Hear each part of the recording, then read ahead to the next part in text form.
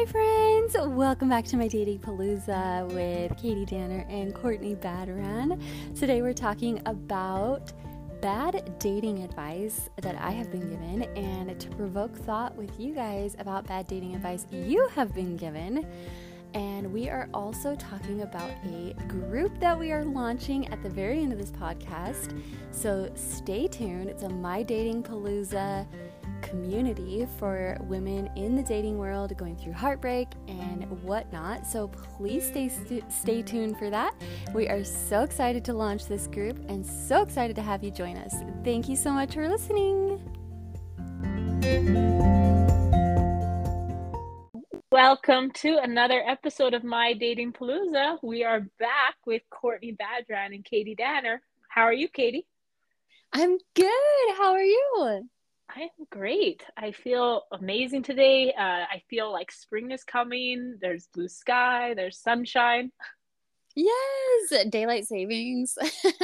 Yes. My will to live always returns like in the spring. Like Mine too. Yes. There are days where I'm feeling so low and depressed and the weather is gloomy, and then the sun comes out one day and I'm like, no, everything is going to be fine. Everything's going to be okay after Everything's all. going to be I'm okay. I'm okay. We're okay. The world's okay. Yes, exactly. And but so today we're going to be talking about bad dating advice and the ever-present temptation to lower your standards when dating. Yes. You have some experience with this, right, Katie? Yes. So I've been given so much dating advice from everybody I know, obviously from dating 20 years. And I know that a lot of people listening will probably relate and understand because you've probably been through similar. So yes. Okay. So I was in college when I first started college, 20, 21, 22 years old. I'm in the prime of my life, the prime of my youth and my beauty and all the things, my health, everything was just great. I had the world at my feet.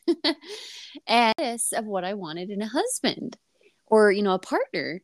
And so I would write lists back then, and it was these long, elaborate lists.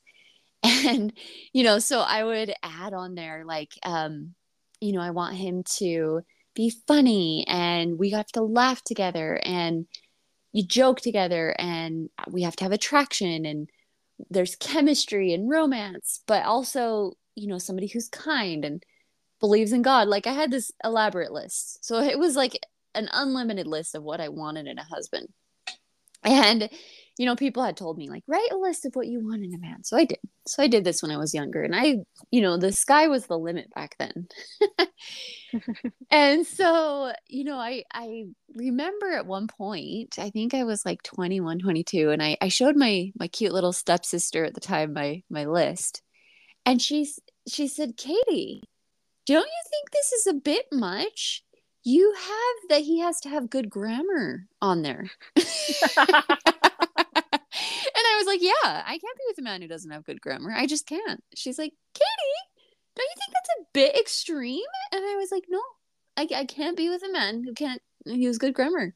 And she goes, so you mean to tell me if you were to meet the love of your life and he had everything on this list, but he had bad grammar, you wouldn't be with him? And I said, no, there's no way. And so I couldn't. So back then, I was so picky, so specific, as picky as you could be, And then I met this guy when I was in college.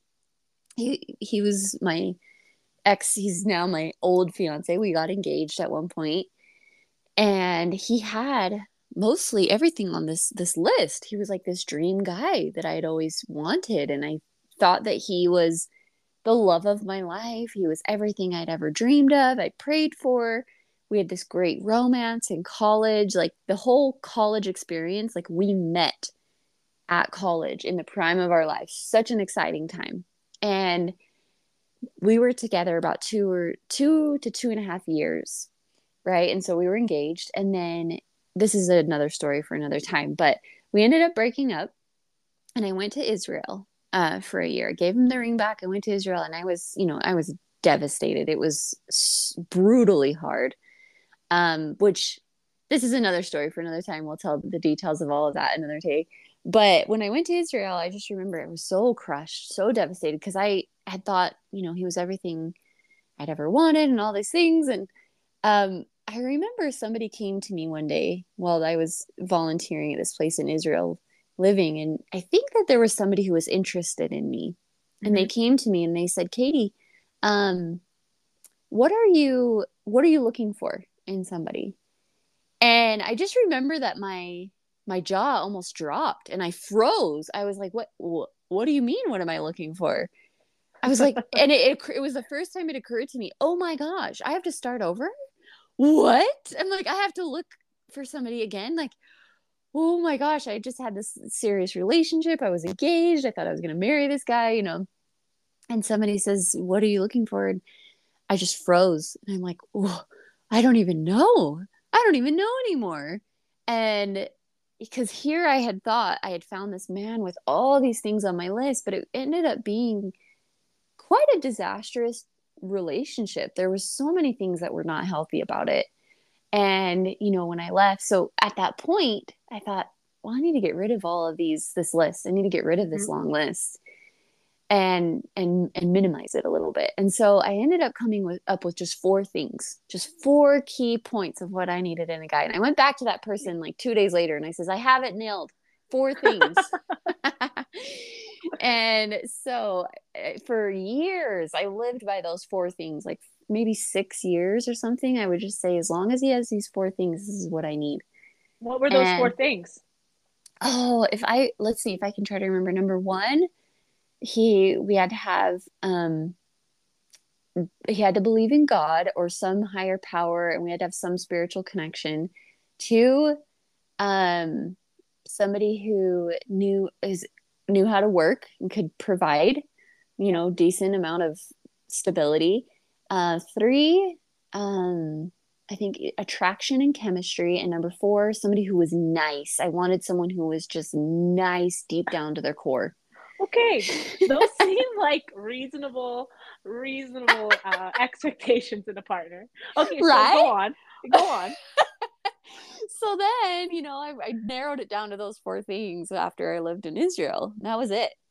And, I went out with several guys. And then, after last year, I turned 35, it got down to nothing. I had no list where I was like, as long as he shows up, as long as I'm 34, 35, and I'm like, as long as the guy isn't psychotic, and when he asks me to be his girlfriend, he shows up and wants to see me at least once every few weeks, we're good. That's it. Yeah. So when I met you, Courtney, that's where I've been. I'm like, I don't care anymore. And Courtney's like, do you have any standards? I'm like, nope. As long as they show up. Trust me. To all the listeners, I want you to know that sometimes they haven't even met this low bar of criteria. They have been psychotic. There have been some psychos that she's dated that it just blew my mind. That's where you're at this point. Well, I guess you've changed a little bit, because what's your expectation now? My expectation now is stay away from me. Stay away. Don't talk to me. If you're mad, don't talk to me. Don't try to be my friend. Don't try to take me out. Don't try to find a way to date me. No, I'm actually completely and in every way burned out, and I'm just trying something different, something I've never done, which is not have any guys. I've never actually fully taken any kind of break in all of these years, really. And so this is where I'm at, and we'll see what happens. I don't know where I'll be in a year or 6 months, but for now, this is just trying to take a break, trying to do something different. Yeah. And I think that after so many breakups, it's easy to have that temptation to just keep lowering the bar and just hoping that will do the trick. Yes. And totally. I think that as going through all those breakups, part of the process is talking it through with friends and family, and, asking yourself what went wrong in the relationship. And that starts inviting, feedback and advice on those relationships. And, thinking that maybe there are some things you could change about yourself in order to attract the right person. So I want to jump into some of the bad dating advice that you've gotten over the years. Yeah. Oh, so many, because nobody around me really, including me, knows why I've had such a difficult time, like just being with somebody. So, I've had friends over the years tell me, and family members, stop being so picky. Just Katie, obviously you're the common denominator with all this dating. So you're just too picky. So I really started opening up my mind, and I'm like, okay, I need to, go out with a guy who's not that great because I need to stop being picky. Yeah. And I And did, it's that idea that we should give people a chance. Yeah. Maybe if I get to know him, maybe, even if the chemistry isn't there now, maybe if I get to know him more and spend some more time with him, I will like him more. Like, that's the idea. Exactly. I've had people say that, like, oh, just give this guy a chance. Come on. And I would say, okay, yeah. And, I would give guys a chance. And I know that people listening, I'm sure that if you've been in the dating pool as long as me, or like, especially if you're in your 30s or 40s, you'll understand. It becomes this pool of chaos, and everybody is just swimming around, changing partners, but everybody has so much baggage at this point, and everybody's confused. Nobody knows anymore what they actually want, and everybody's been traumatized by some kind of heartbreak. And so it's just disastrous. And so that's why I'm saying, no, I'm putting a stop to this. I'm taking myself out of that dating pool, because it's insane. It's chaos. And I know it. I've lived it, and I see a lot of my friends go through it. So yes, people, it just gets really, really confusing. And the more you date, the more confusing it gets, because you meet so many people. And, other dating advice I've been given is you need to be more loving, more accepting, more kind to people, to these guys. And so I did. I was like, okay, I will work on that. And I would, go out with guys and just give them a chance. And, they would say mean things. And I'm like, well, I need to give him a chance. I need to be more accepting, maybe he just can't help it. Or, like maybe he doesn't mean to be mean. He just wasn't taught any better. And so I would just allow this mean behavior, which is something that I would have never allowed when I was in my early 20s, back when I had, when I was in my prime and I had all this confidence. I would have never allowed a guy to treat me like that back then. But now, all the baggage and all all the guys with all their baggage, it's like, well, he said this rude thing to me, but maybe he just doesn't know better, I guess. It's fine. I'll just be if I be a little more loving, maybe if I just be more loving, then he'll understand one day. No, they don't. I think that's the onus is kind of put on you to compensate for these guys' weakness areas in terms of, you said, like, maybe they haven't been taught, or maybe they don't know how to treat people with kindness and respect. And so it's you that ends up being the person teacher who suffers. Yeah, you or have to the teacher, suffer. or and you suffer. Exactly. And it's like, I've spent, when people told me, you just need to be more loving, more patient, more kind, more accepting. And so I did that in my late 20s and early 30s. I've said, okay, I will be those things. I just need to be more accepting. And so I would turn myself into a teacher. And I'm like, okay, I just need to teach these men how to be, because they don't know. Yeah. So I'll teach them. And if I love them enough, they will change. They'll understand. They'll learn. And no, they don't. They get worse, because you're loving and accepting their bad behavior. So they get worse. And I know that so many of my friends can relate to this. No, and I have to share, because I saw this happen in real time, that Katie would get into a relationship with these losers, for lack of a better term, and she would love them so much. And this would build up their confidence.